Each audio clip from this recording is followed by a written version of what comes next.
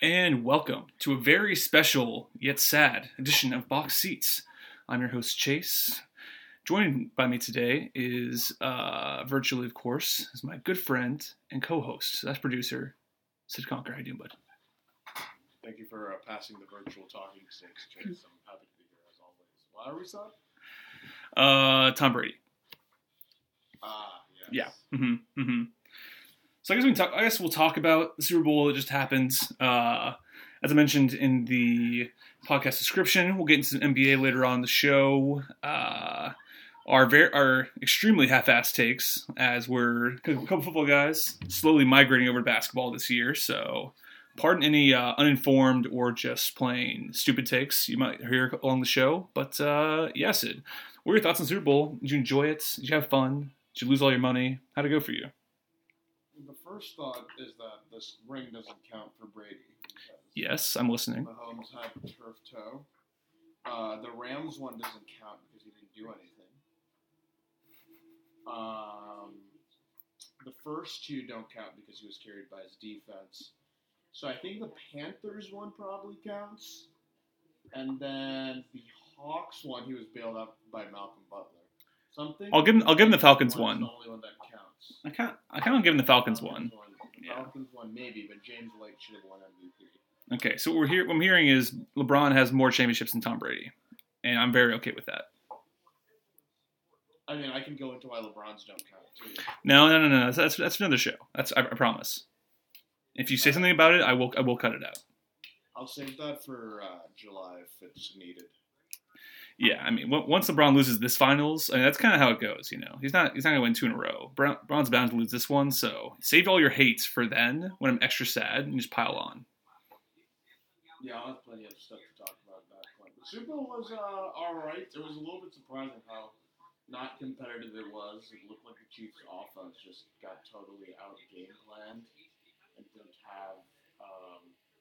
I know what they were thinking. It's hard, like, you know, you're playing a team for the second time. It seems like they were completely thrown off. Coaching was completely caught off guard, and they just never adjusted.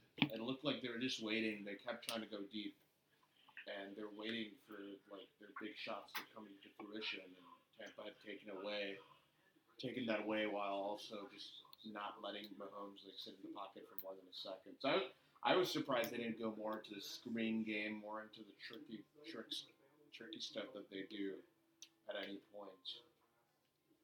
Yeah, what's weird is we saw more streakers than we did like creative play calling by the Chiefs.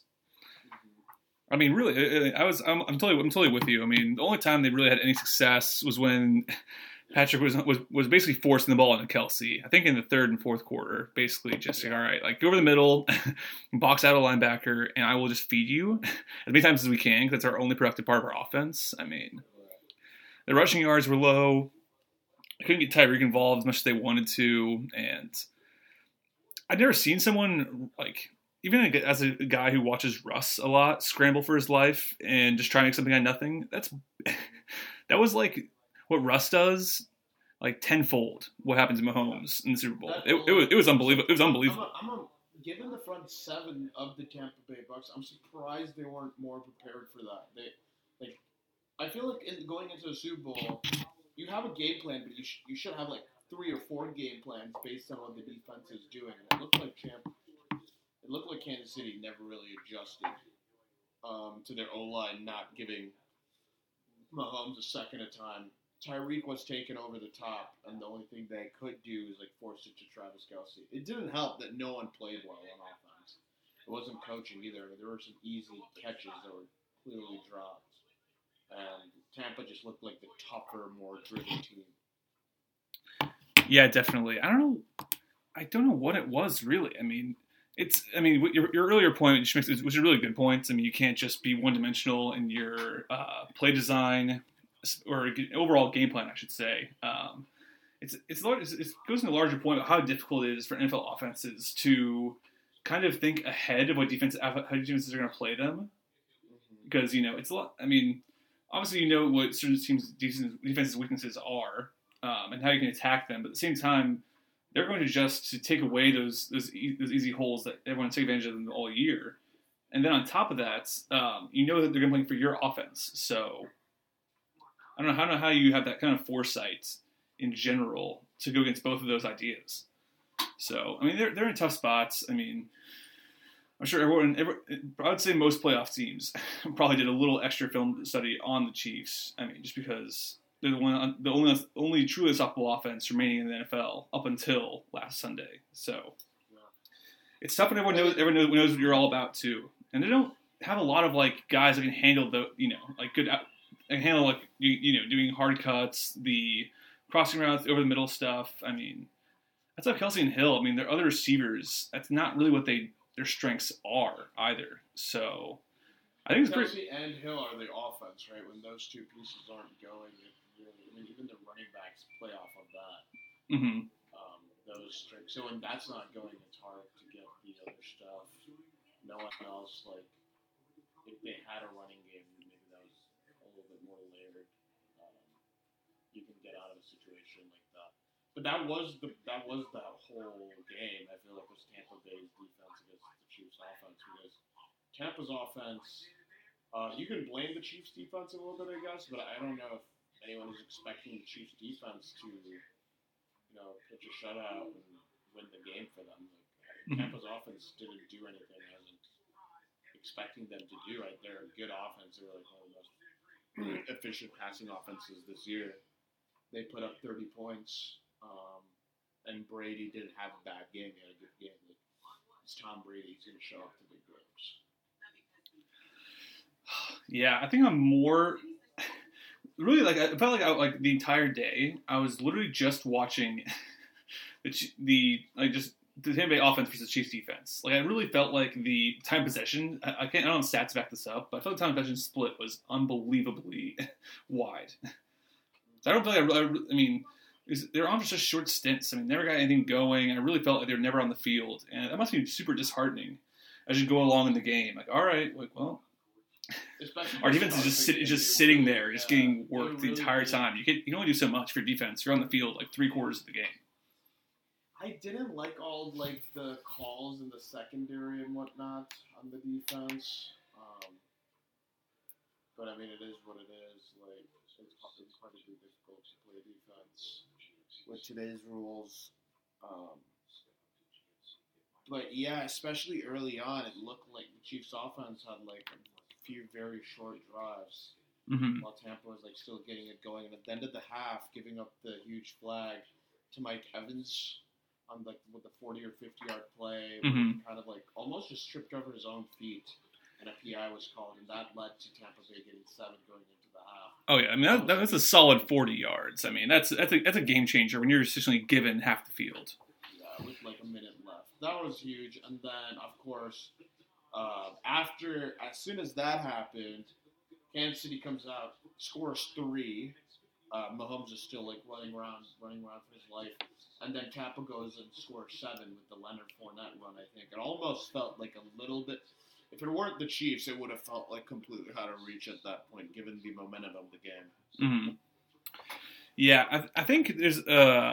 I want to touch on the pass interference calls a little bit. I mean, the Chiefs are actually known for being very, the announcers would call sticky when it comes to staying with their receivers, but how fans would also call very dirty. So I think there probably was, how in the NBA, NFL, like they kind of send out memos to the officials about like certain things you should watch out for, like what you can't let certain teams get away with that they try and always get away with. And I'm sure I can almost guarantee you that was in the memo. And so I think they were, in the first half when it's fresh in their minds and, they seem to set the tone in a certain way. I'm sure that was a message they were trying to get across earlier on by making those calls. Like, hey, we're not going to let you get away with these ticky-tack kind of hold and extra rough, like maybe a second before the pass kind of plays the Chiefs corners and safeties are used to doing. So that could be one explanation for why some seemingly ticky-tack, 50-50 calls were always going against the Chiefs. Yeah, the Chiefs, this reffing crew had, I don't know if you saw, just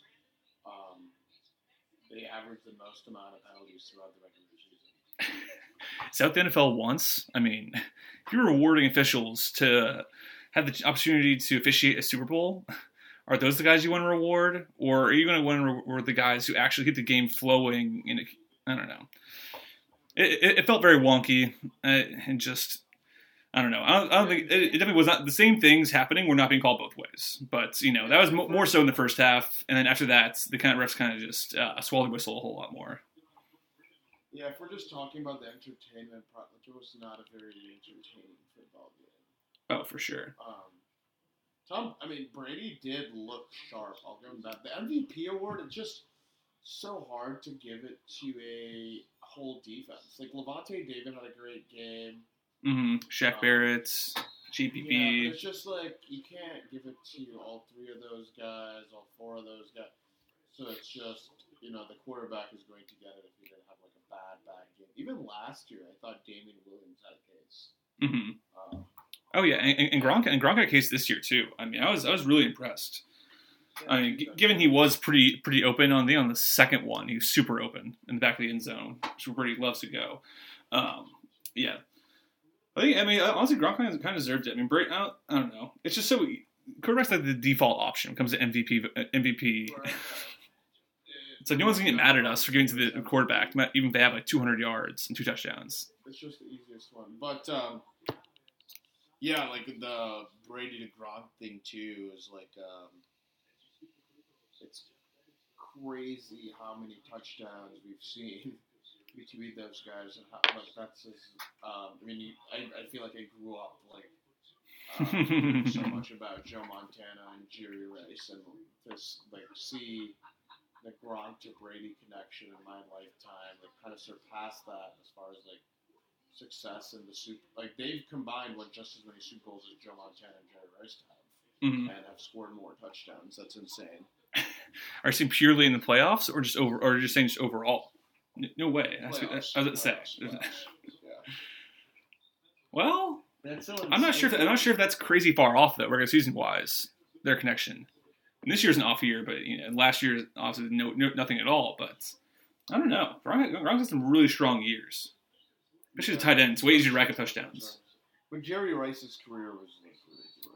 Yeah. It's probably half though. With just Joe Montana, it's probably pretty damn close. Yeah, exactly. You're not including the Steve Young years or the one Seahawk year. People forget that, by the way. Yeah, he was a Hawk. Aging stars, my favorites. But yeah, it was actually something very impressive, Sid. You'll love to hear this, and it makes me really happy that we didn't do the pod the week of Super Bowl. Is that I literally lost every single bet I placed. No. Every single one. Yep. And believe me, there were more than several. I fucked up, and I actually was gonna get the AB and well, actually no, AB didn't score a touchdown, did he? No.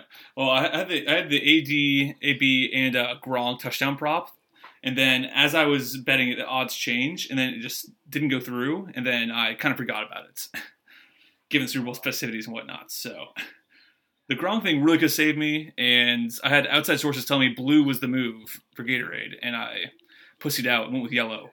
So that was a pretty safe pick, but did you go any props at all, or did you just go straight up betting on the game?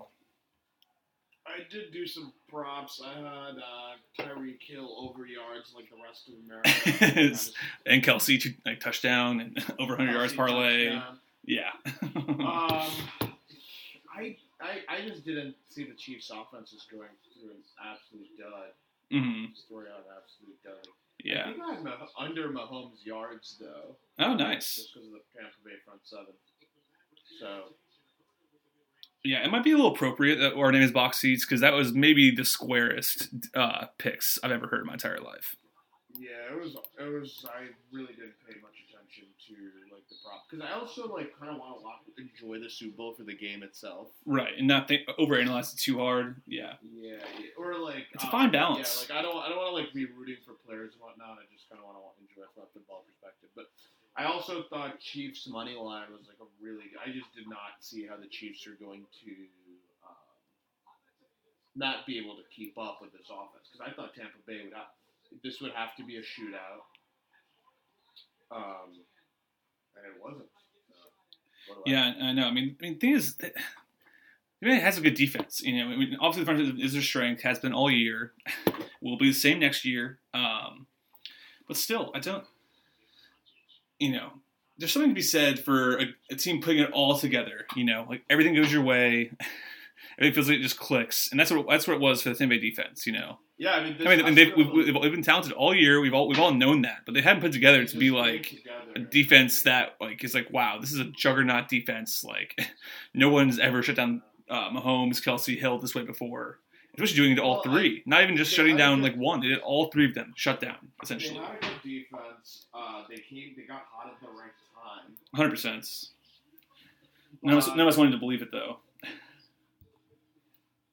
Yeah, I still think it was a good match. I mean, given the offensive line, they were missing so many starters, and the fact that they actually scored. I don't know if it's like a good enough defense to like hold you on your own, but I think if you have a good offense, this defense is definitely like play aggressively enough.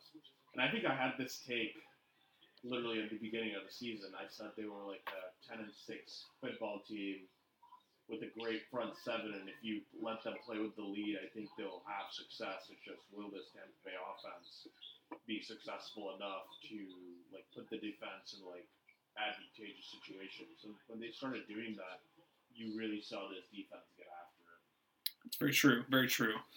Yeah, I mean, the whole thing blows my mind. It doesn't make like none of it makes sense. Like the whole time, it's just like, all right, like there's Chiefs hope basically up until like. The first unsuccessful drive in the fourth quarter was probably when I'd kind of given up. Up until then, really, there's plenty of hope to be had in all the third quarter. All of it. They could score so quickly, right? I know, but it just never happens. But they can score 3 touchdowns so quickly, and it's just like the desperation plays, nothing looked like. It's one thing to like. If you're having a good play, a bad play, a good play, a bad play. But it's just like, even the good plays, the plays are getting blown up. There was never good designed plays. They never looked like they were running their game. Yeah, and I don't understand how, even on those screen routes, it always felt like they were playing press coverage, Like, either Mahomes wasn't diagnosing it properly, or it's just something that they were ready for. I don't know what it was, because really, I mean, you read right after the game said like they got us. Like, I mean, what else are you gonna say in that situation? Yeah, I don't know what they were expecting, but clearly they were not expecting them to play the way Tampa Bay had been playing them. Mm-hmm. I have a question for you, Sid, and something that's been kind of postured in the media a little bit. That's is a little curious that. I mean, Mahomes' contract starts hitting next year, correct? His 5th-year option will hit next year, so it's going to be pricier. Yes, but not the 50-year mark exactly. Yeah. What's that figure at? You think 30? The 5th-year option? I mean, it's a 10-year one, so they can do a lot of tricky stuff. Like, they probably have it backloaded, and then they'll restructure it when it does get. So it might only be like 35 to 40 on the cap itself. Mm-hmm. I imagine. Right. Well, something we need to worry about that is, I mean, the Chiefs may not be nearly as dominant. Pretty much starting next year. I mean, second that the financial impact of Mahomes starts hitting whatsoever. I mean, there's a reason this team has been so unstoppable, because they're a complete roster.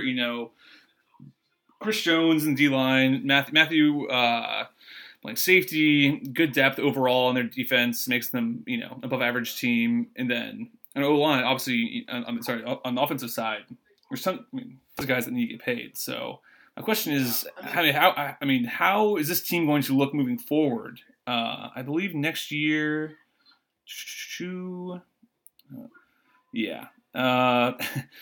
currently $20 million over the cap just for next year. So, got Frank Clark for another year. Matthew for another year. Tyreek still at a good value next year. So yeah, I mean, things are about to get pretty weird pretty soon. I mean, I think next year they'll be relatively intact, but I think the year after is when we need to start actually worrying about this roster construction and how they're going to hold up. Well, if you paid a quarterback that much, I mean, at first, like whatever you have to pay. Of course, of course.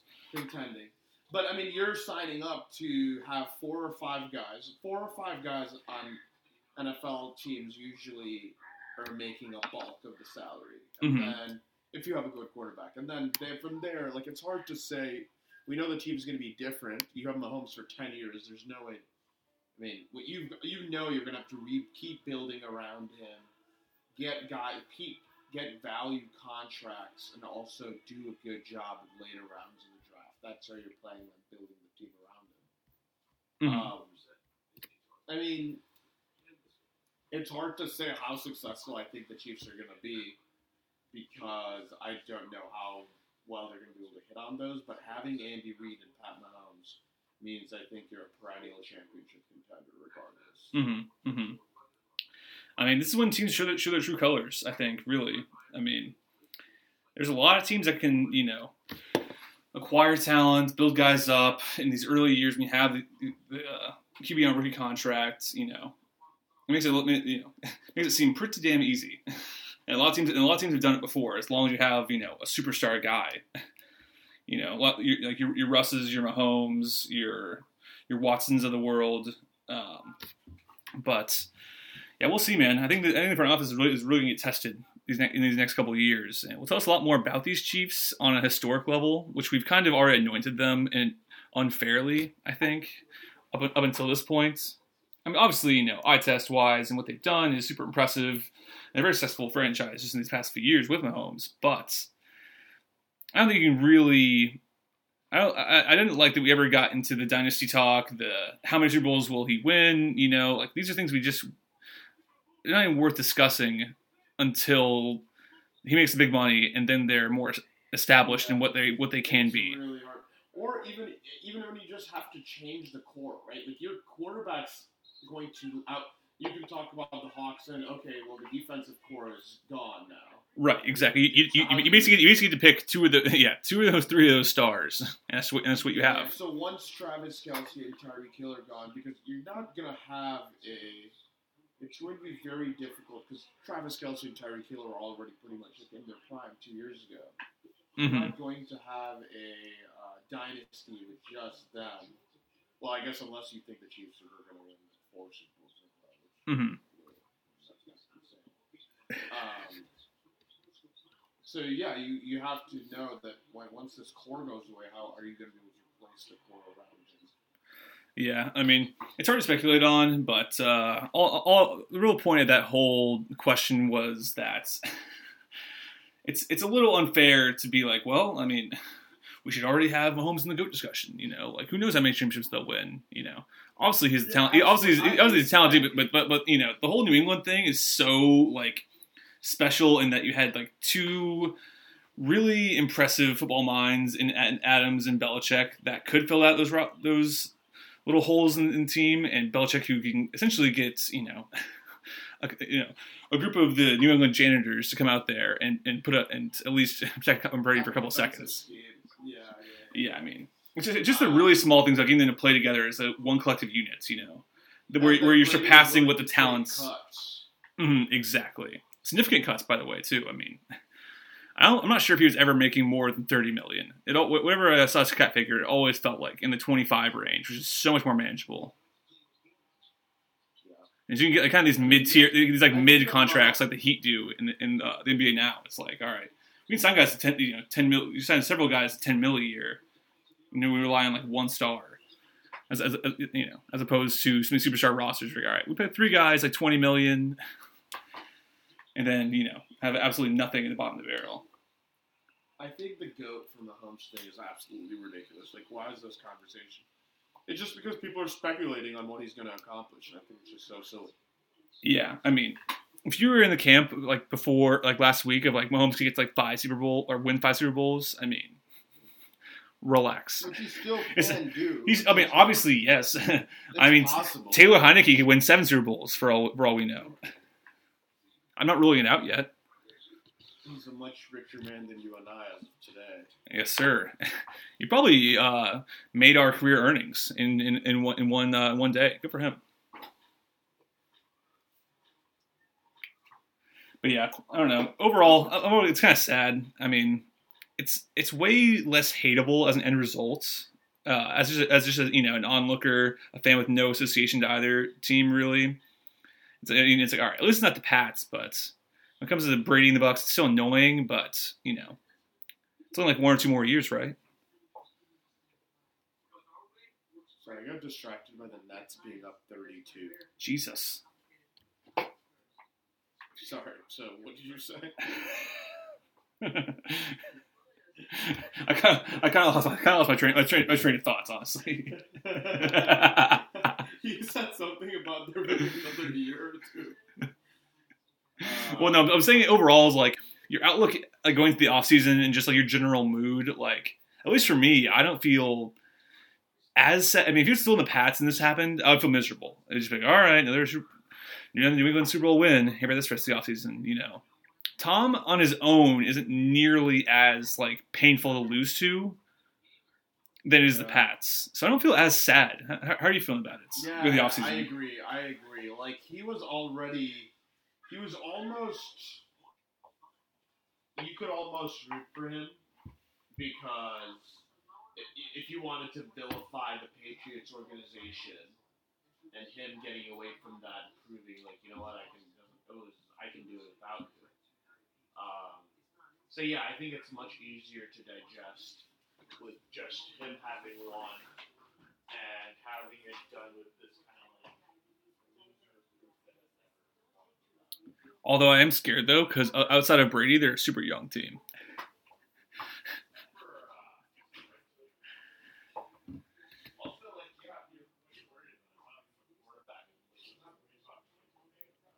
You said I can't really hear you. Where are you? You're in your room. I'm in the hearts of listeners all across America. You'll send me some directions to get there. I don't know where that is. I'm in their heads. About Tampa Bay. I'm not worried about Tampa Bay without a quarterback. If they don't have a quarterback like Brady, I don't know. I don't think. That's the problem. We still have one more year of this shit. And after that, who knows? I mean, I don't rule anything out at this point.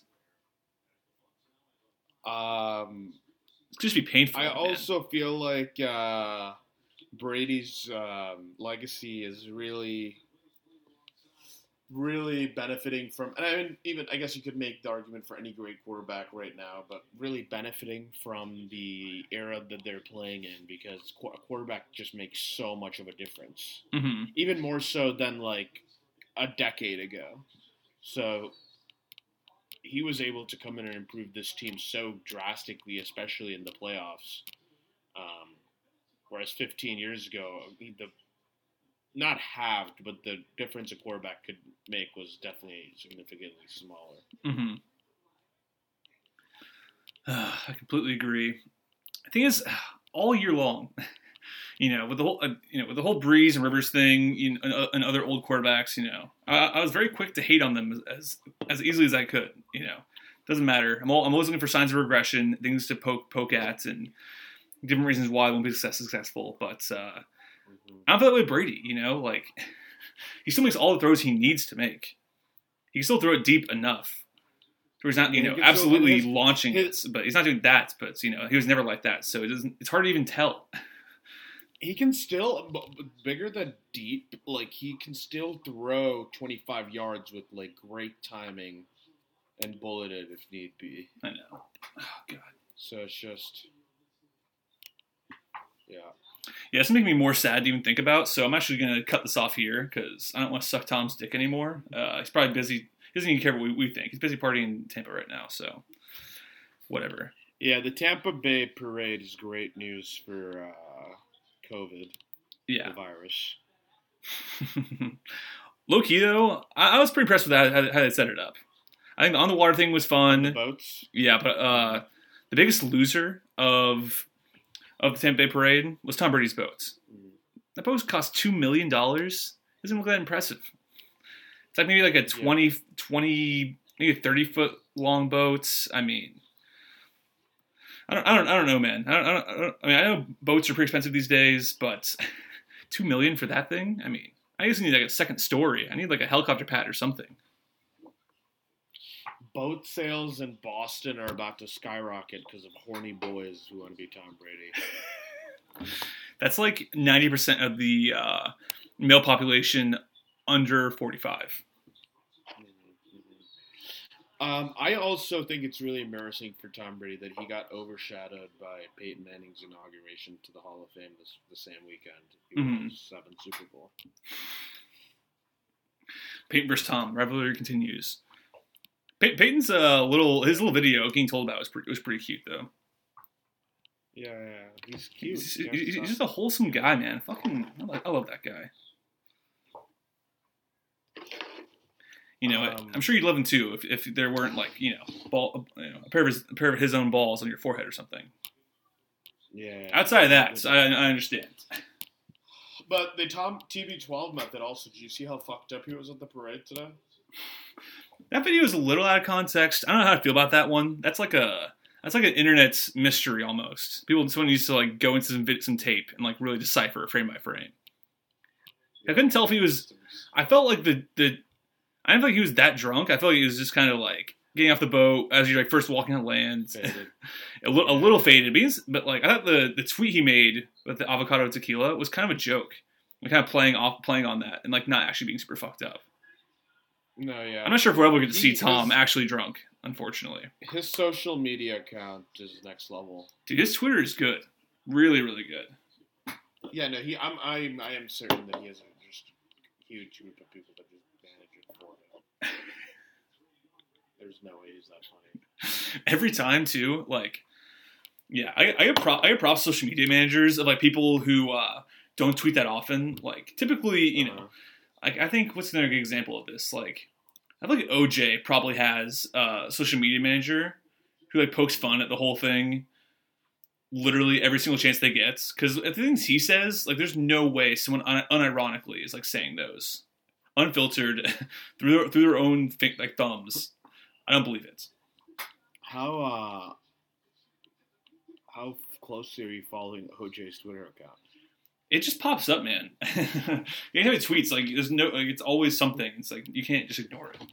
I follow Twitter for like the first. You literally shut up! Stop it, dude! Shut up! I wonder what I wake up every single day. Should we get him on the pod?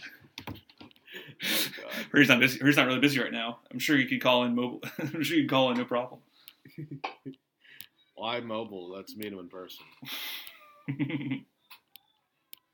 Does he have a girlfriend nowadays? I'd love to meet her.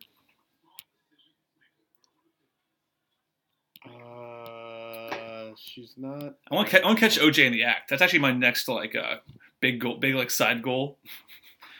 I want OJ to get a girlfriend who's probably like our age, which is probably the most likely scenario.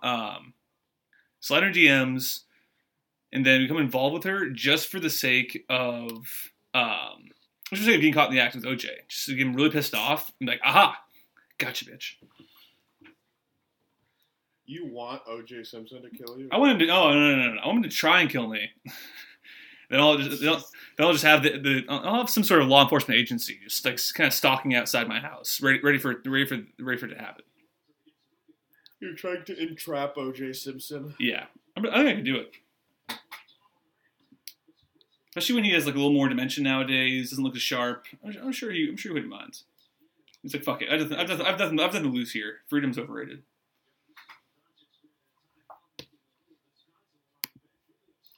He's got a little bit of dementia going, I'm sure.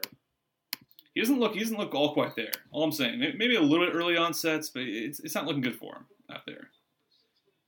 In a number of ways. Here's my question: why do the Dallas Mavericks hate America? Ooh, that's a good one. It's so ridiculous that like I want to know what reporter actually reported this and made it into a story, because this is like the biggest like non-story in the history of the world that I couldn't give a shit less about. And it's just like, all right, how do I get clicks? How about I get like the right really mad at me or really mad at the Mavericks for the smallest thing in the world? That's not very patriotic of you. I I think it's only a Mark. small deal if you don't love America, Chase. I think it's huge, and I am pissed off, personally. Tell me how mad you are, Sid. Also, On a scale of like 1 to like triggered, how mad are you? triggered as fuck. I don't understand why they can't That wasn't get an option. fighter jets inside the arena and have them still fly over. You shouldn't be at any sporting event in America without a flyover happening. That we can talk about. I'm pretty sure those things, those like I forget what those fighter jets are called. What, like the kind of triangular ones, you know what I'm talking about? Like the stealth ones. Yeah. I've heard those cost like I don't think I'm exaggerating here, but I think they may cost like $100 million to make. Are you in the market? Maybe I am. If I was an NBA arena owner, I would definitely have a glass dome just for that purpose alone. I don't care what type of terrorist attacks are happening, but what is worth $100 million? Patrick Mahomes.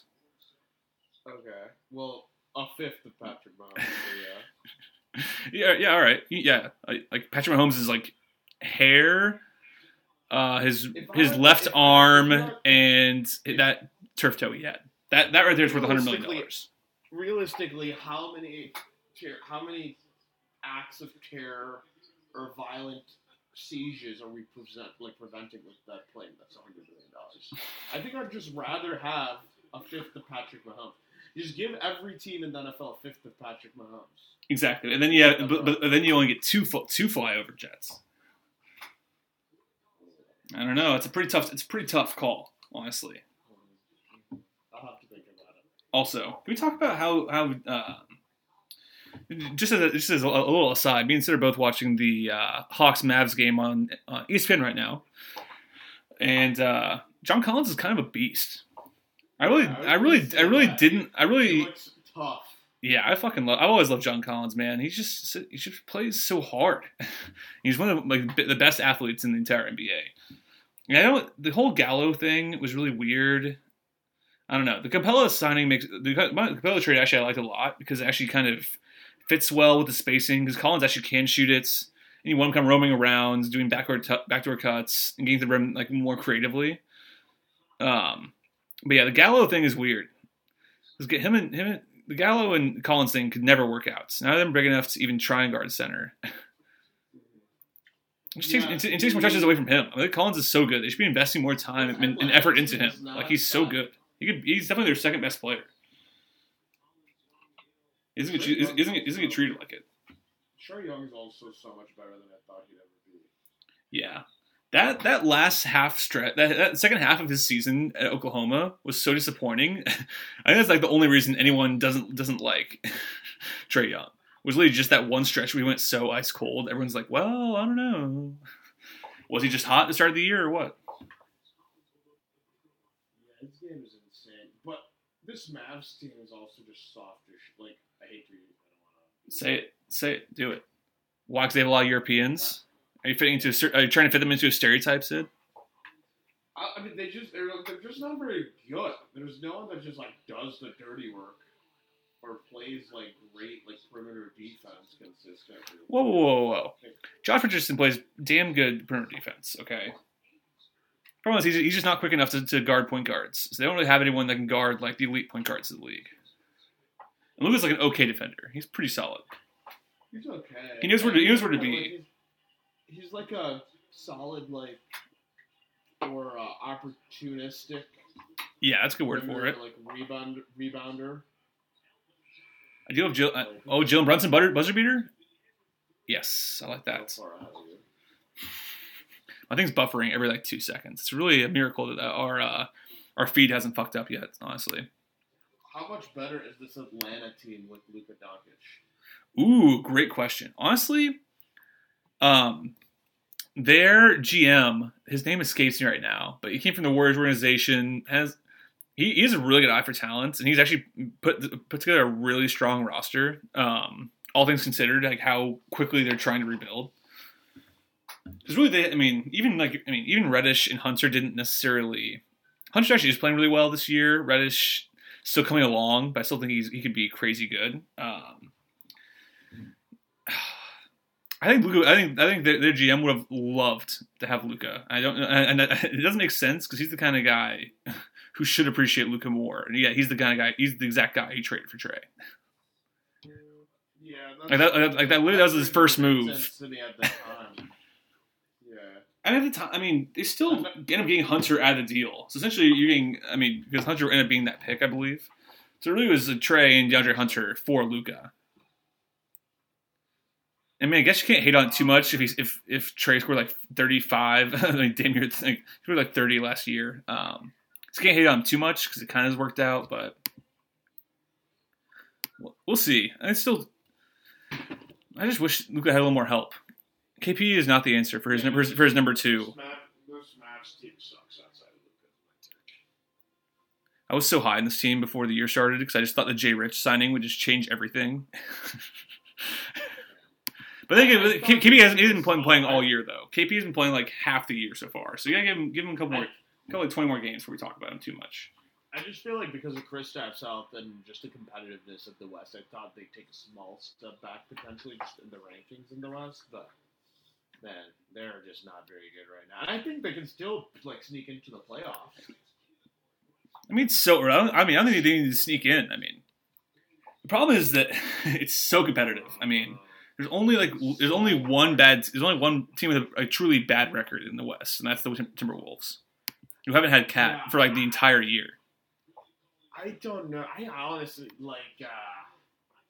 it's gonna be hard to make a run in the West. Like if you fall games behind, I would be very surprised if the Mavs like came roaring back and got like a top 5 seed. I think it's definitely within the realm of possibility, but I think because the Nuggets have fallen out a little bit. I mean, they're above average team slightly right now. Defense is garbage. I think the Nuggets are they just look zoned out. I feel like they're paying the price of like just going too deep in the playoffs last year. Being tired. Which is ironic. And I think, Miami's also having that same hangover just from several guys being kind of hurt. I think they're dealing with COVID a little bit too. It's that offseason. I mean, this is a short offseason. It is, man. Crazy not to affect. I know. That's why the Lakers thing is just so crazy to me. Like, they literally had no time off, and LeBron still like found a way to add something to this game. Like, he does that every single year. This is the one year I was like, all right, this year I'm okay with LeBron being exactly who he was last year, and then this year he's shooting like 42% from three. Like, what the fuck, man? It's wild. This is unreal. Wild. So much of the game for him is just like making mental adjustments. Mm-hmm. He can do whatever he wants. He just has to mentally like adjust his game a little bit to doing what he wants. Right. So I feel like, I mean that's not even a fair thing to evaluate. But just being. Well, no. It's the exact same thing that who was it? I think it was. Which Bulls point guard said this? Was it Armstrong? I'm terrible at knowing the point guards from that Bulls dynasty, but that's it was B.J. Armstrong. Yeah. I remember he said during the Last Dance doc, and this one sticks with me. It's like one of the most important things that no one looks at in sports, and kind of explains the Tom Brady thing. Also, Trey pulling it from 40 feet, no big deal.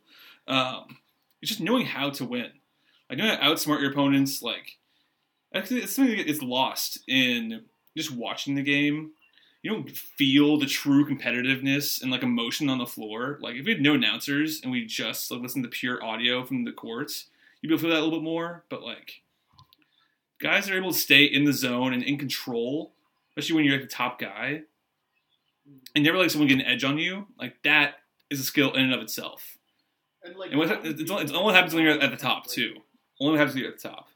It's definitely it's a small mental thing. It's crazy. Having people like Tom Brady and like LeBron, just elevates the confidence of your team so drastically too. Like exactly. Yeah, that's just that's priceless. Yeah, there really isn't a value you can put on it, and it's pretty amazing to watch. That's why I'm not stressed. It's very easy to get mad at just like if you're just like watching purely like shot selection and things that you typically like worry about for other players. You can't view it in the same light for certain guys, because there's always like a reason. There's always a good reason behind it. And what kind of tone you're trying to set, like what you're trying to let the other team believe about you guys. It's crazy, man. But yeah, going off that, do you think LeBron will be deserving of being given the MVP this year? Up to this point? At this point in the season? Yes. Because he's had more competition this year, I think, than other years. And yet still, people, I think most because of the title last year, but a lot of people are moving towards Bron for MVP.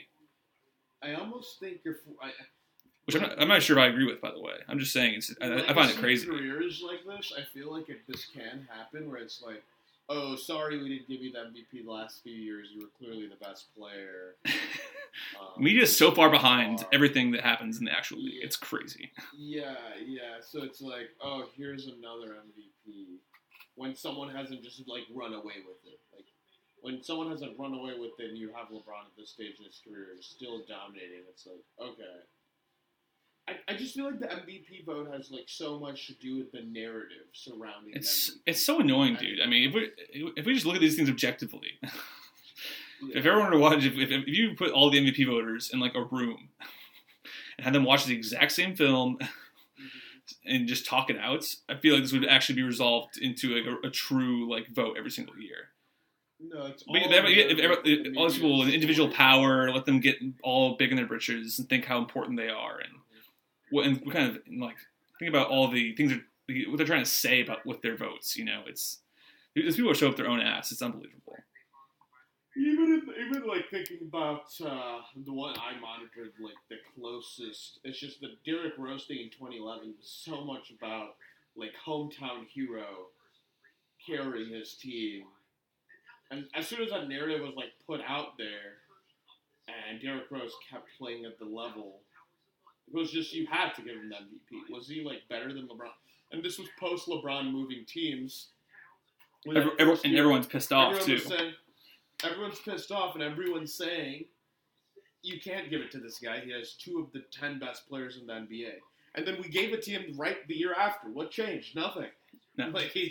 He probably he got a little bit better. I think the second year was the year his PER was record shattering. Right. But, yeah. Low 30s. The year before we were saying you can't give this guy the MVP because he's playing with 2 of the best players in the NBA. And that went out the window. Yeah. He got a better roster the year after too. It doesn't make any sense. Yeah. So it's all narrative. If you're gonna I think objectively, it's hard to have a conversation about MVP without considering this thing. It's you're kind of a victim of the moment. Yeah. Should we factor that into how we view players' legacies? Should we even give a shit about MVPs? To be honest, I think what's actually more important is the all NBA team, because by then usually these guys have figured it out. Yeah, I don't know how much you should. I do think there's a valid argument for not giving MVPs as much weight as we do. Yeah, I think we all kind of understand it to an extent, and it's fun to have new MVPs. I think a lot of fans feel the same way as some of these writers do, for sure. Otherwise we wouldn't be writing about it if people didn't feel this way or wanted to read it. But still, as a whole, we need to be more real with ourselves. LeBron's been the best player in the NBA pretty much since 3 years after he got into the league. Yeah. And if he wants to, you can just get an MVP every single year.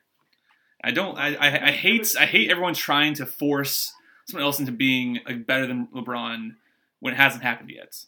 I'll let you know when it happens. I'll be very open about it, but I haven't felt like that's ever happened since that time.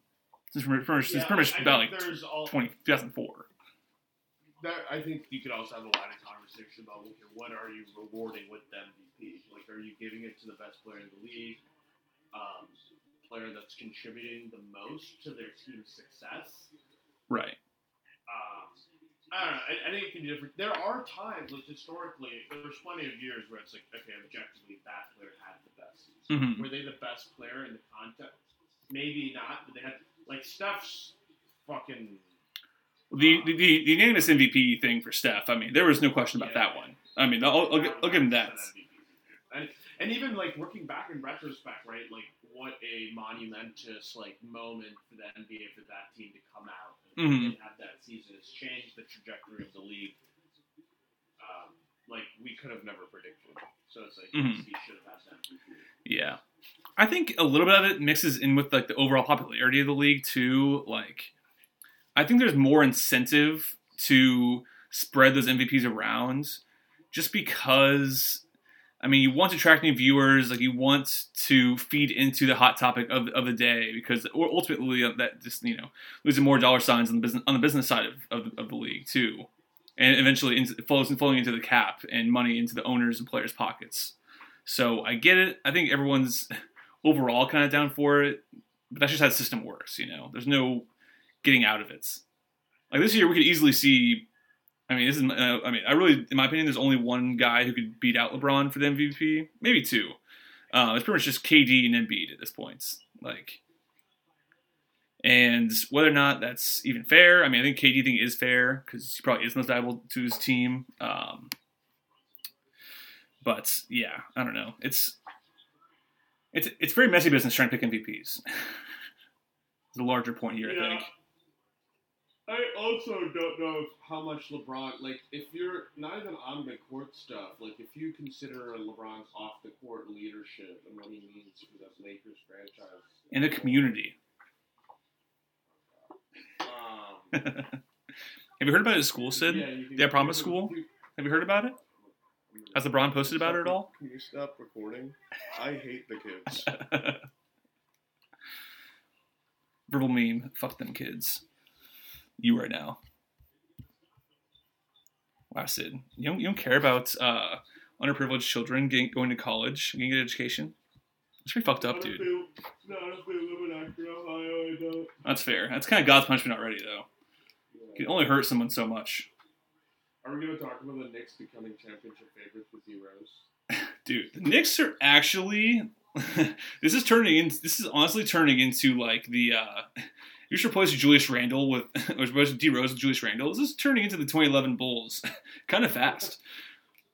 This team, I actually like their pieces for the most part. They've actually gotten talents.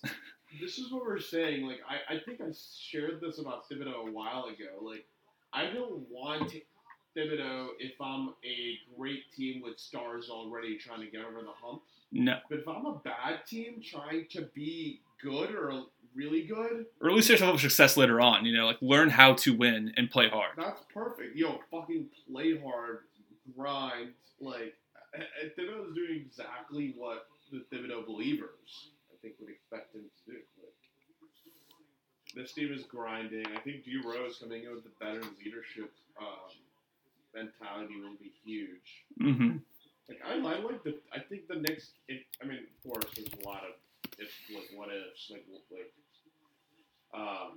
They'll need to do a lot of things to get to a point. But this team is set up to be competitive in the upcoming years. If players develop and they hit on a couple more. I think they're building a base for the first time in a decade. Yeah, I think they already have enough guys.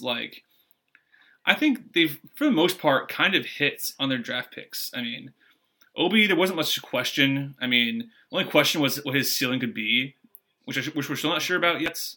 But you knew what he was going to do right away, which is be a good rebounder, super athletic, can still shoot, has a little bit of handles, kind of like a really good modern day forward, pretty similar to John Collins, honestly. And RJ has been improving this year. I've always been suspect of RJ because of his shot selection and how he doesn't process the game mentally because he gets so in his own head. But overall, they've been a fairly fun team to watch this year. And quickly, it's actually it's huge. I don't know why people. Please tell me why teams let these Kentucky guys fall into the late first or second rounds when they almost always hit. Even the guys who aren't that great from good Kentucky teams that were still high in prospects, they still end up being role players in the NBA, Willie Cauley-Stein, and he's one of the guys that drafted high. All these other guys that they let fall always end up hitting, Tyrese Maxey, quickly. I'm sure a number of Kentucky guys who got overlooked because they're on such talented teams. I don't understand how they keep falling. It's still succeeding in the NBA. The greatest coach of our generation. And you can make a good living as a college coach, just developing guys and never actually winning anything. Coach K's been doing it for a long time.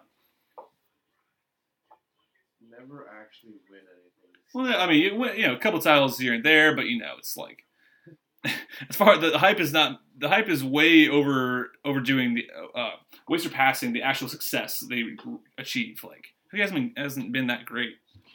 Probably the last like 2 years, 3 years maybe. Yeah, they've definitely been disappointing as of late. Yeah. I can say that because the Illini are back. Number 6 in the nation, I might add. Also, by the way, quick side note, Illini have an amazing schedule left over. It's amazing that they're 6th ranked in the country when they only have like 1 or 2 more ranked opponents left to play before they get in tournaments. I think we're possibly looking at one. We're possibly looking at 1 seed territory here, Sid. More likely 2, but it's possible 1. But MGM, I think, said they were the biggest liability for March Madness because they started at 80 to 1 odds, now they're 20 to 1. Which is surprising that they're 80 to 1 odds. That makes no sense. They were ranked. We were top 10 when the year started. I think maybe this was a year ago. I don't know. Maybe so. I'm sure it actually was. Oh, stop it. Also, quick side note off that side note. Shout out PFT for actually no. Shout out Ravel for taking the fight against PFT. I'm really excited for this actually. They're not gonna fight. They will. Oh, they will. Ravel's engagement is at all-time low. This is what he needs, man. This man's career's been in the toilet for the last 5-10 years. I hope He's slowly falling off. Do we think Ravel's a good guy? Because I have moments where I'm like, Ravel seems like a good guy, but then he says the douchiest, lamest things. He's like that nerd in high school who you couldn't help but pick on. Not that I condone bullying, but there's some people out there that need bullying for their own good, and Ravel is like the prime example of that. And he just like channeled all that energy into being like the most like halfway successful, not that impressive of a career, like ever. No one self promotes more than Ravel while being simultaneously so bad at it. He's so lame. He probably goes to his high school reunion and like rents a car just so everyone thinks that he's like driving a Beamer. Yeah, absolutely. He's got big insecure energy for sure. It's so hard to and I understand he's on the defensive all the time on the internet. So everyone's always coming after him because he's an easy joke and he's so hateable. But still, man, roll the punches. Actually, be a little be a little more humble. Just take the licks. Play the joke a little bit. So you'd be a lot more likable that way. Yeah, 100%. Instead of just like actively fighting back all the time, trying to be so serious. He thinks he's so hard. He's going so hard all the time. I know. Today he said my Twitter's worth more than $2 million, and you know that. Shut up, dude. Oh my god! I would pay Ravel. Here's an official offer. I'll pay you $10,000 for your Twitter tomorrow. All you're getting, final offer. And I don't think there's gonna be a lot of counter offers that are higher than that. Just never tweet again. Actually, yeah, I'll do that. I will pay you $10,000 to never send another tweet again. You want Cybertust or Reddit or whatever the fuck you want to do. Oh, Trace, we didn't even talk about your professional review of the Super Bowl halftime show. Ooh, oh yeah, it's actually a great conversation because I've found that everyone's pretty split on this, and I honestly can't believe it because I love the halftime show. Oh, it was so great. I thought it was cool considering the circumstances. I also never know what people want. I mean, I think last year was like overwhelmingly good. Like that was obvious. Mm-hmm. But usually I'm like, I don't know. We've had 3 in a row that are pretty damn good. Like the Travis one was probably the best one I've ever seen. The Jalen Shakira one was pretty solid. I liked it. But I like the weekend one. I like the weekend one a lot more.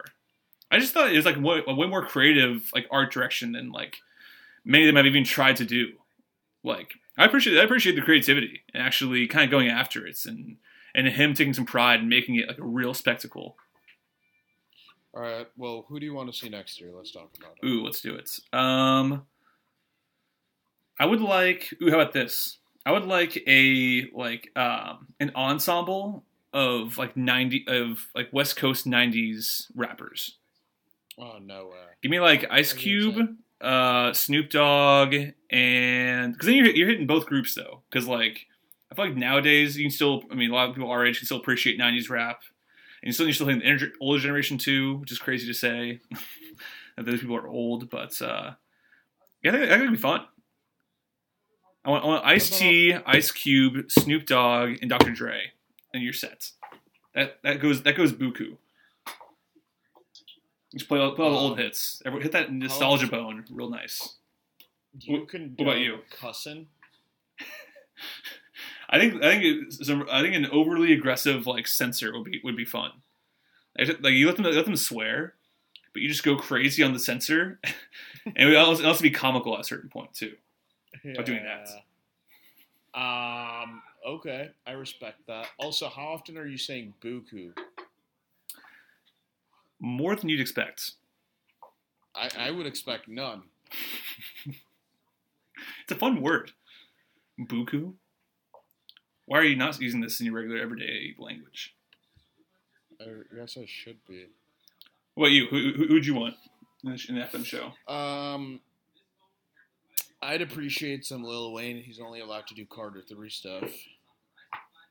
I'll allow it. 6 foot, 7 foot for half an hour. Or Nirvana with the hologram of Kurt Cobain. Ooh, yeah. Why haven't we done that yet? There hasn't been a single hologram Super Bowl halftime show yet. I'm pretty disappointed about it. Or you have Jay-Z and like the whole Linkin Park band. You just put. That'd be so numb and encore. Yeah. You basically have play that entire album where Jay-Z just like rapped over their songs. That'd be sick. Damn, that'd be huge. I mean, why are we not being hired for this? By the way, I mean, these are some damn good ideas. The Deshaun Watson led Bears are gonna have me distracted. Ooh, actually, we should just touch on that a little bit. So what is there to touch on? Well, the whole Wentz. Actually, by the way, I'm pretty disappointed that the whole Wentz saga isn't resolved by now. So we had news like late last week or on the weekend about Wentz going to the Bears and/or Colts, and it would be resolved in a couple of days. We just don't have that news yet. First of all, question: who do you think? Would you like Carson Wentz in the Bears? I already know you don't. But I want to hear why. and who will he go to afterwards? If not the Bears. People burn down Soldier Field, find the McCaskey, and like throw him in the lake if Carson Wentz comes to the Bears. Would you trade anything for him? I would trade a 3rd round draft pick. Nothing else? 3rd round draft pick and maybe a running back. Or like agree to a sign and trade for Allen Robinson since you can't sign him anyway. Most likely without some serious cap work. The man hasn't been good in 4 years. He was a worse quarterback this year than Mitchell Trubisky. Also, Wentz was good 2 years ago. No, he was serviceable 2 years ago. But 4,000 yards, but having no receiver. Also, Mark Cuban is winning. Also, side note: Mark Cuban is looking so intimidating, sitting on like under the basket at this Mavs game, just glaring down Luka. This is pretty fun to watch. Go ahead, though. I don't think you've won games. I don't think you've won football games as a result of Carson Wentz since 2017-ish. 2019, he had a good year. I think he threw for 4,000 yards that year. With no receivers, yeah. Hobbled Alshon Jeffrey, top 10. And even if they have a right to be mad about all the injuries they've dealt with the last 2 years.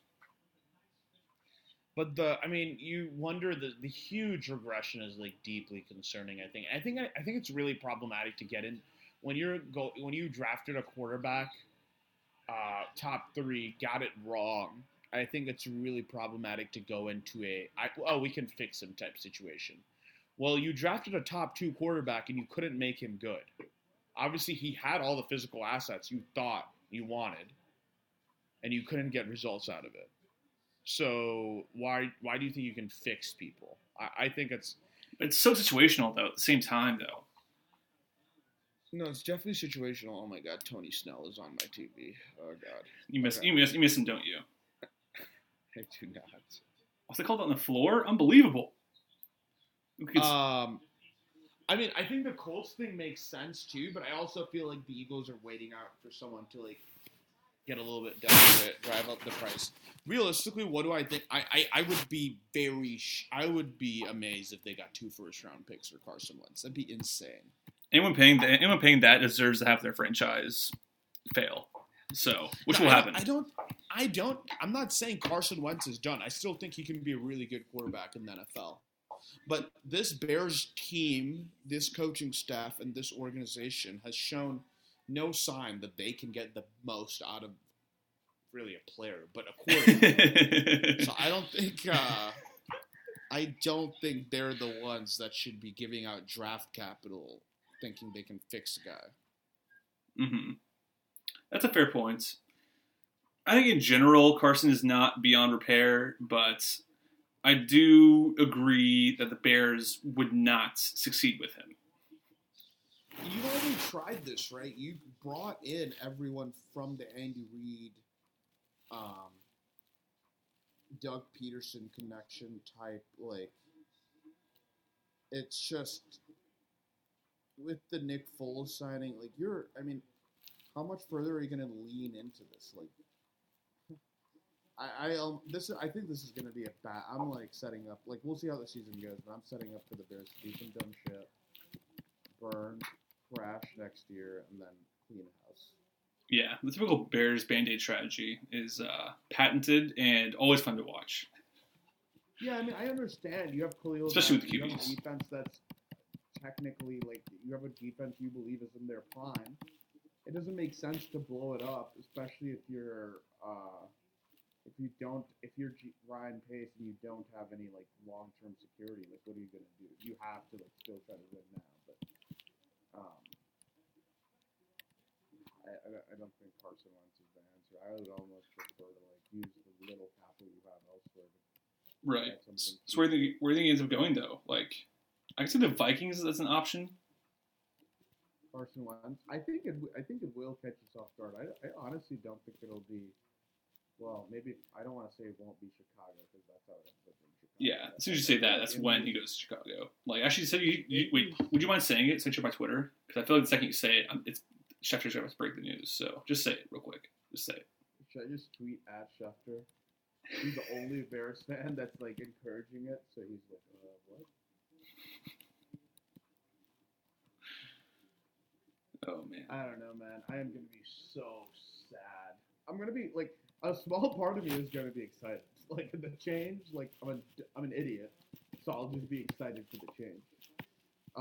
Real question is, where is Russell Wilson going to force his trade to? Shut up. Shut the fuck up. Shut the fuck up. That's my answer to the questions. I'm not taking any more questions today. Thank you very much. I'll trade Bobby Massey at third round pick for Russell Wilson.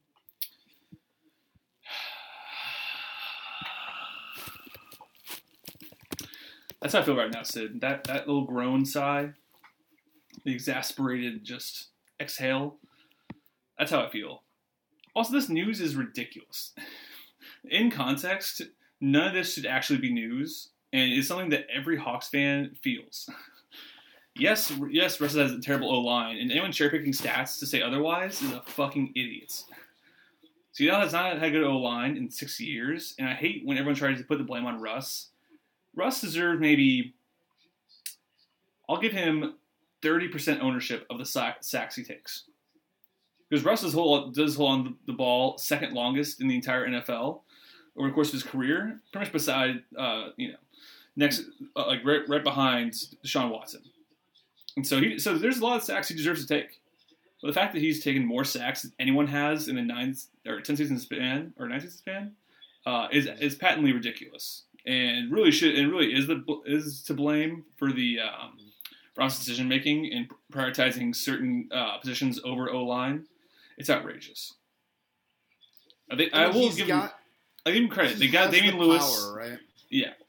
I mean, the thing is, it's not like that though. I don't think Russ is trying to force anything at this point. You know, the Hawks. He's not getting traded. The dead cap hit would absolutely crater us. It wouldn't make any. You would rather blow up the Seattle if you're the Seahawks. Just move to another league. Stop existing before you trade Russell Wilson. Yeah, That'd be exactly. The dumbest thing. We should be relegated to the CFL if we trade Russ. We don't deserve it. I'll take that one ring. It'll be the same as Sonics. Moving to OKC or some shit. I don't care at that point.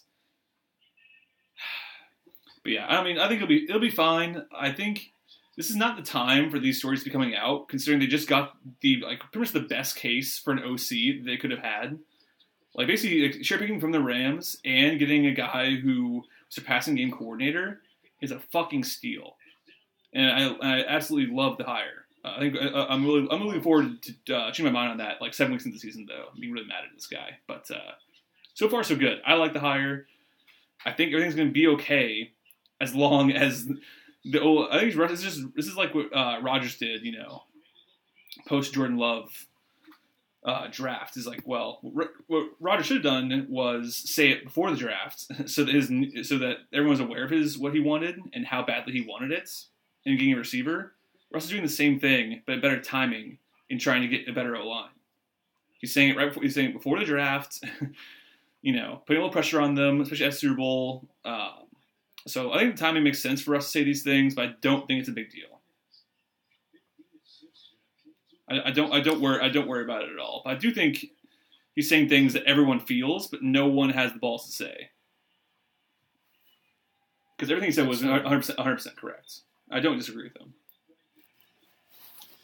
I mean, I think as the superstar of a team and as a player of his caliber, when your legacy is tied, also Trae Young clutch as fuck. Yeah, I think you're going to see left, more and Dallas more up of this. You're going to see more of this even in the NFL. What Deshaun Watson's doing. Aaron Rodgers did a little bit. Russell Wilson here. Like just players speaking up. I think players will feel more and more empowered. It's just hard the NFL. You'll see a delay in the NFL.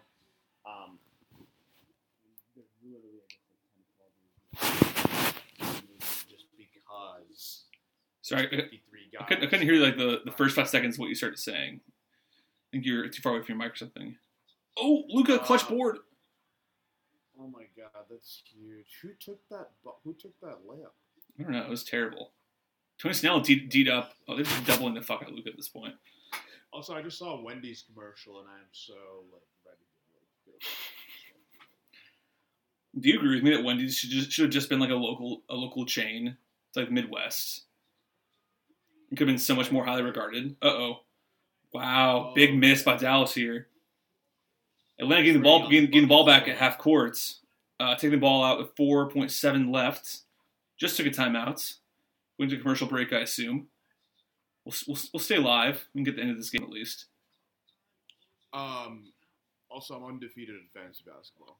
Hey, good for you, man. What's your record? I'm 6-0. Whoa. Are you doing what's the what's type of this league? Is this a yearly thing? Is this a keeper? Is this a do you draft auction snake? What yearly? So it's categories, obviously. Snake draft. Have two categories.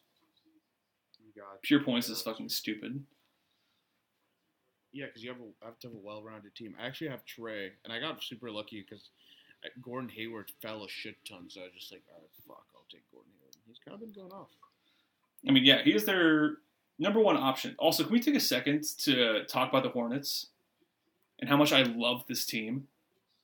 Oh my god, people love. Also, I think LaMelo gets. I just hate how much LaMelo content I get through like my fucking Instagram. It was way worse earlier in the year. Like when LaMelo was on the bench and like kind of not taking that great of shots and like playing pretty mediocre, not been properly utilized as far as minutes and his role in the offense. That was out of line. I totally agree with that. It was just ESPN cherry picking and just being like, all right, we're gonna get the most content out of this guy. And then talking about Dallas, but since he's been starting, it's been amazing. Like, he makes all these other guys that have had potential and just haven't quite succeeded because the Hornets are a dumpster fire look so good. Like, Miles Bridges actually deserves to be starting right now, and I'm really mad that he's not because we get way loose alley-oops because of it. But yeah, I mean this team is actually like passable. They're like currently in the playoffs. There's a 6th seed. Because the East is actually pretty weak right now, outside of the Bucks and Sixers. and the Nets are getting fucked by COVID. But yeah, the Hornets are fun, man. And one last thing I want to shout out is a Hornets announcer. I'm not sure who the play-by-play guy is. I sent you that video. Yeah, dude, it's crazy. I've been watching way too many Hornets games, like way disproportionate to the rest of the league. I've probably been watching like Lakers first, Hornets seconds, as far as like most amount of like time spent eyeballs on TV, because they're must-watch TV, man. No matter what Melo does, he's so exciting to watch. He's averaging as many steals as Lonzo is right now, who's regarded as like an elite defender. He's leading all rookies in like pretty much every single category that there is to have outside of blocks. It's amazing to watch. Also, ball game. Dallas wins. Trae Young is barking at an official. His hairline looks terrible. Someone fix Trae's hair, please. Damn, Luka and Trae. Nice. Respect. Yeah. Also, why is Jackson Mahomes so bullyable? Because he's a terrible dancer. Why do you think so? I don't know. I think he's bullyable. I just don't know what it is about him that makes me want to bully him so much. Is it because you have Patrick to compare him to?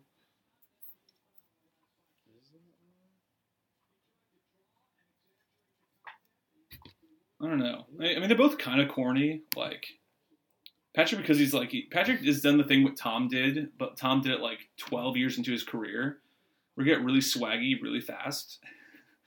As far as like the look, as far as like the clothes he wears, like how he carries himself, like how the ads make him look. But he did it like after like year 3, after year 2. I mean, PR department, it feels like. Yeah. But yeah, but Jackson Mahomes actually is pretty cringy though. I don't know what we've been talking about in this pod, but I feel like I needed to get the Jackson Mahomes thing. How do you feel about Patrick Mahomes' wife, whose name I forget all the time? Brittany. That's her name. I remember that. Do I need to have a take on this person? Because she's like the ultimate woo girl. Like her and Jackson Mahomes as a combo, like no human should ever have to sit through like them putting together a video or like an Instagram story, because it's unbearable. Like, I'm pretty sure there's a compilation video out there of like her doing the woo for maybe like 4 minutes straight of just like compilation of like her Instagram stories during Chiefs games from like the fucking like his box. Let me see if I can find this. Brittany Mahomes. It's Brittany. I found her already.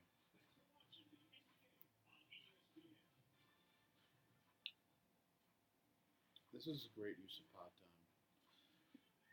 Mahomes' wife, annoying, was the first result.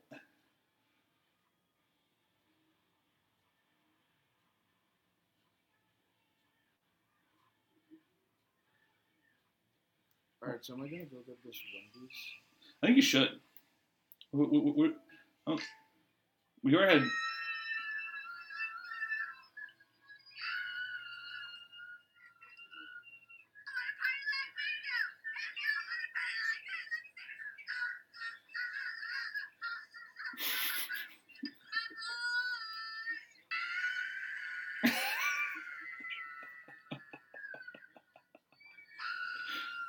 Oh, come on, stop it.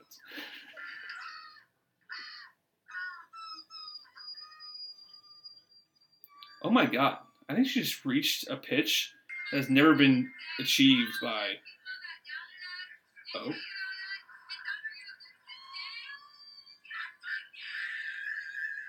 Can you confirm that this is unedited? I hope it's not. I want to believe that it isn't so badly. Well, I'm glad you played that for the listeners at home. Yeah. Well, at least you get a point of reference now, everyone else. Because that is what... It's the shit I have to see on Twitter that I don't want to see, but everyone else feels the need to share. That's so unbelievably bad. But yeah, that was pretty brutal, huh? Tough listen. All right, last question before we call it, Sid. Getting back on topic, well, first of all, where's Deshaun going in your minds I just want one prediction quickly. I will go with the Denver Broncos. Wow. New GM. Following Peyton's footsteps. And also, I just think about that AFC West division with fucking the amount of quarterbacks just all being stacked. That's gonna be Yeah, former They MVP can pull it candidates, Derek Carr being way by far and away the worst quarterback in that division too. But Miami's gonna have the easiest route, right? They have so much draft capital. I know, and really, they're ready to win right now. It's like in a way. Yeah, they really are. I mean, all they have to do is like just draft one receiver in like the first or second rounds. Assuming they're able to keep like one of their picks, and then they're set. They'll have routes in free agency too, even after that. Oh yeah, it's true. Tons of cap. That's true. I mean, if you're Miami, you can get this trade done now. I mean, unfortunately, I've heard Houston isn't accepting calls for Watson right now. Yeah. Just try the price up. Makes total. Oh, 100%. Yeah. You can't just give They're in. gonna have to do it. They're gonna do it really effing late. And I mean, they don't want to trade him, but if they're gonna trade him, there has to be franchise altering. Yeah, and plus it's also the GM's basically this new GM's like first move too. So there's extra pressure added onto that too. Not even so. I will go with, and this is pretty much without looking at the salary cap and all its implications. I will go with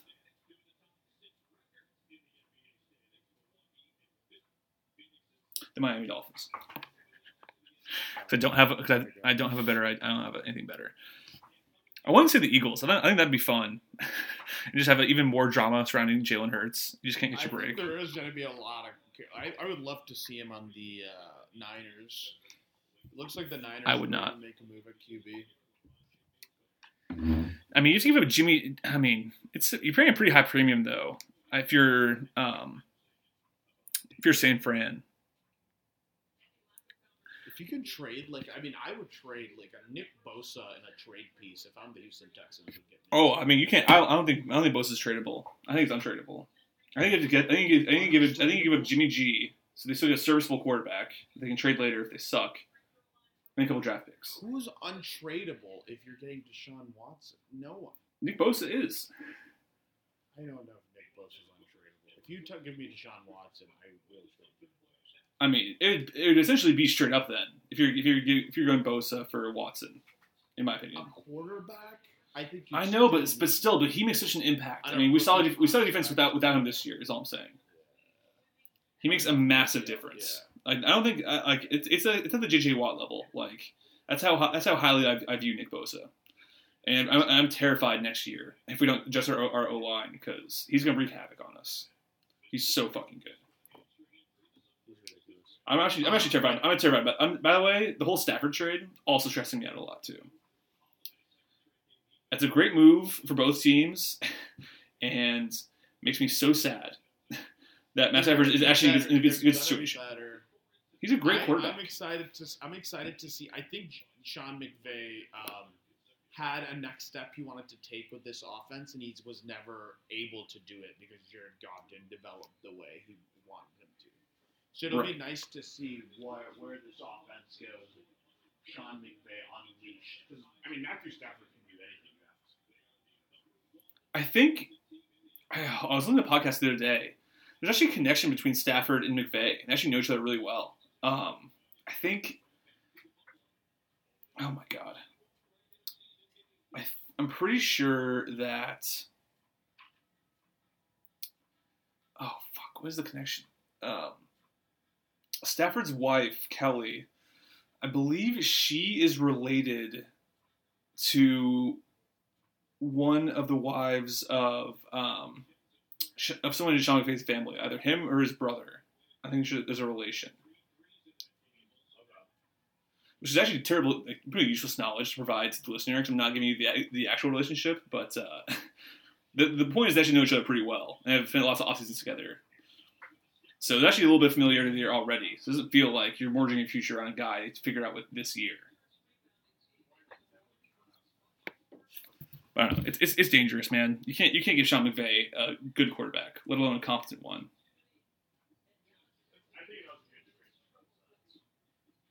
What was that?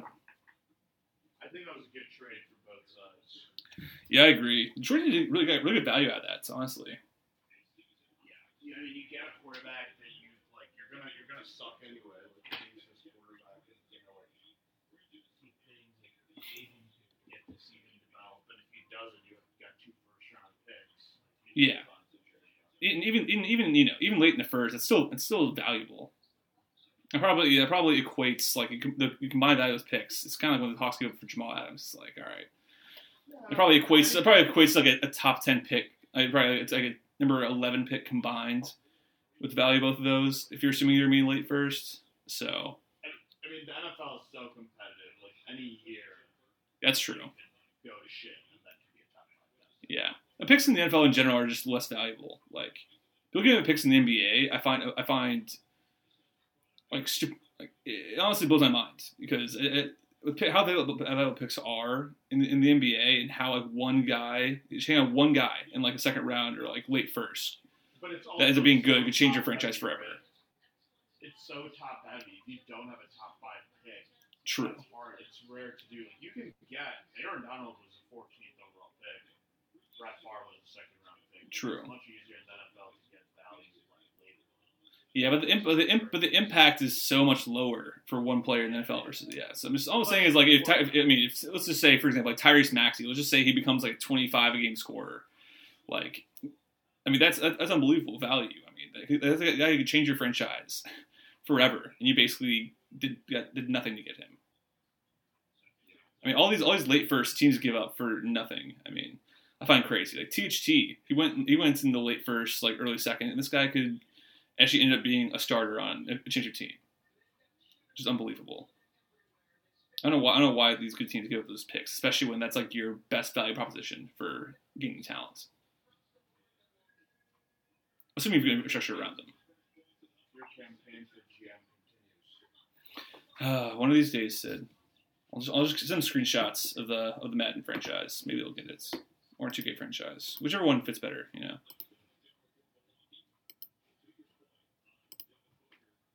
All right. Is there any closing notes you want to touch on, Sid? Maybe your NBA MVP. I will go with Joel Embiid. And this conversation made me want to run an NFL Madden franchise, but Madden sucks. I actually just got 21 the other day, and I agree it does suck, but it's definitely better than the last like 3 or 4 iterations of it, which is something, I guess. That's fair. Fuck you, Madden. Yeah, fuck you, EA, and fuck you. Well, 2K only kind of fuck you, but do more for the franchise and my league, please.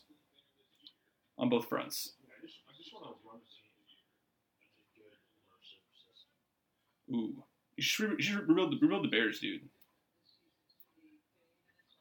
Put an injury into actual playbook and just go nuts. I might just do that. Maybe you should. No one's trying to stop you. Don't threaten me with a good time. I wouldn't dare. All right. I will. I'm actually gonna go with KD for my MVP right now, only because he's the only person who has defense on that team, and that's my sole reason. He's still scoring 30 a game, and he's the only defender they have, so pretty valuable. That defense is so bad. Yeah. Also, Kyrie's a bitch and keeps complaining about the Nets not catching a break. So deal with it, bitch. This is what happens when you get a big 3. So yeah, have fun with that, Kyrie.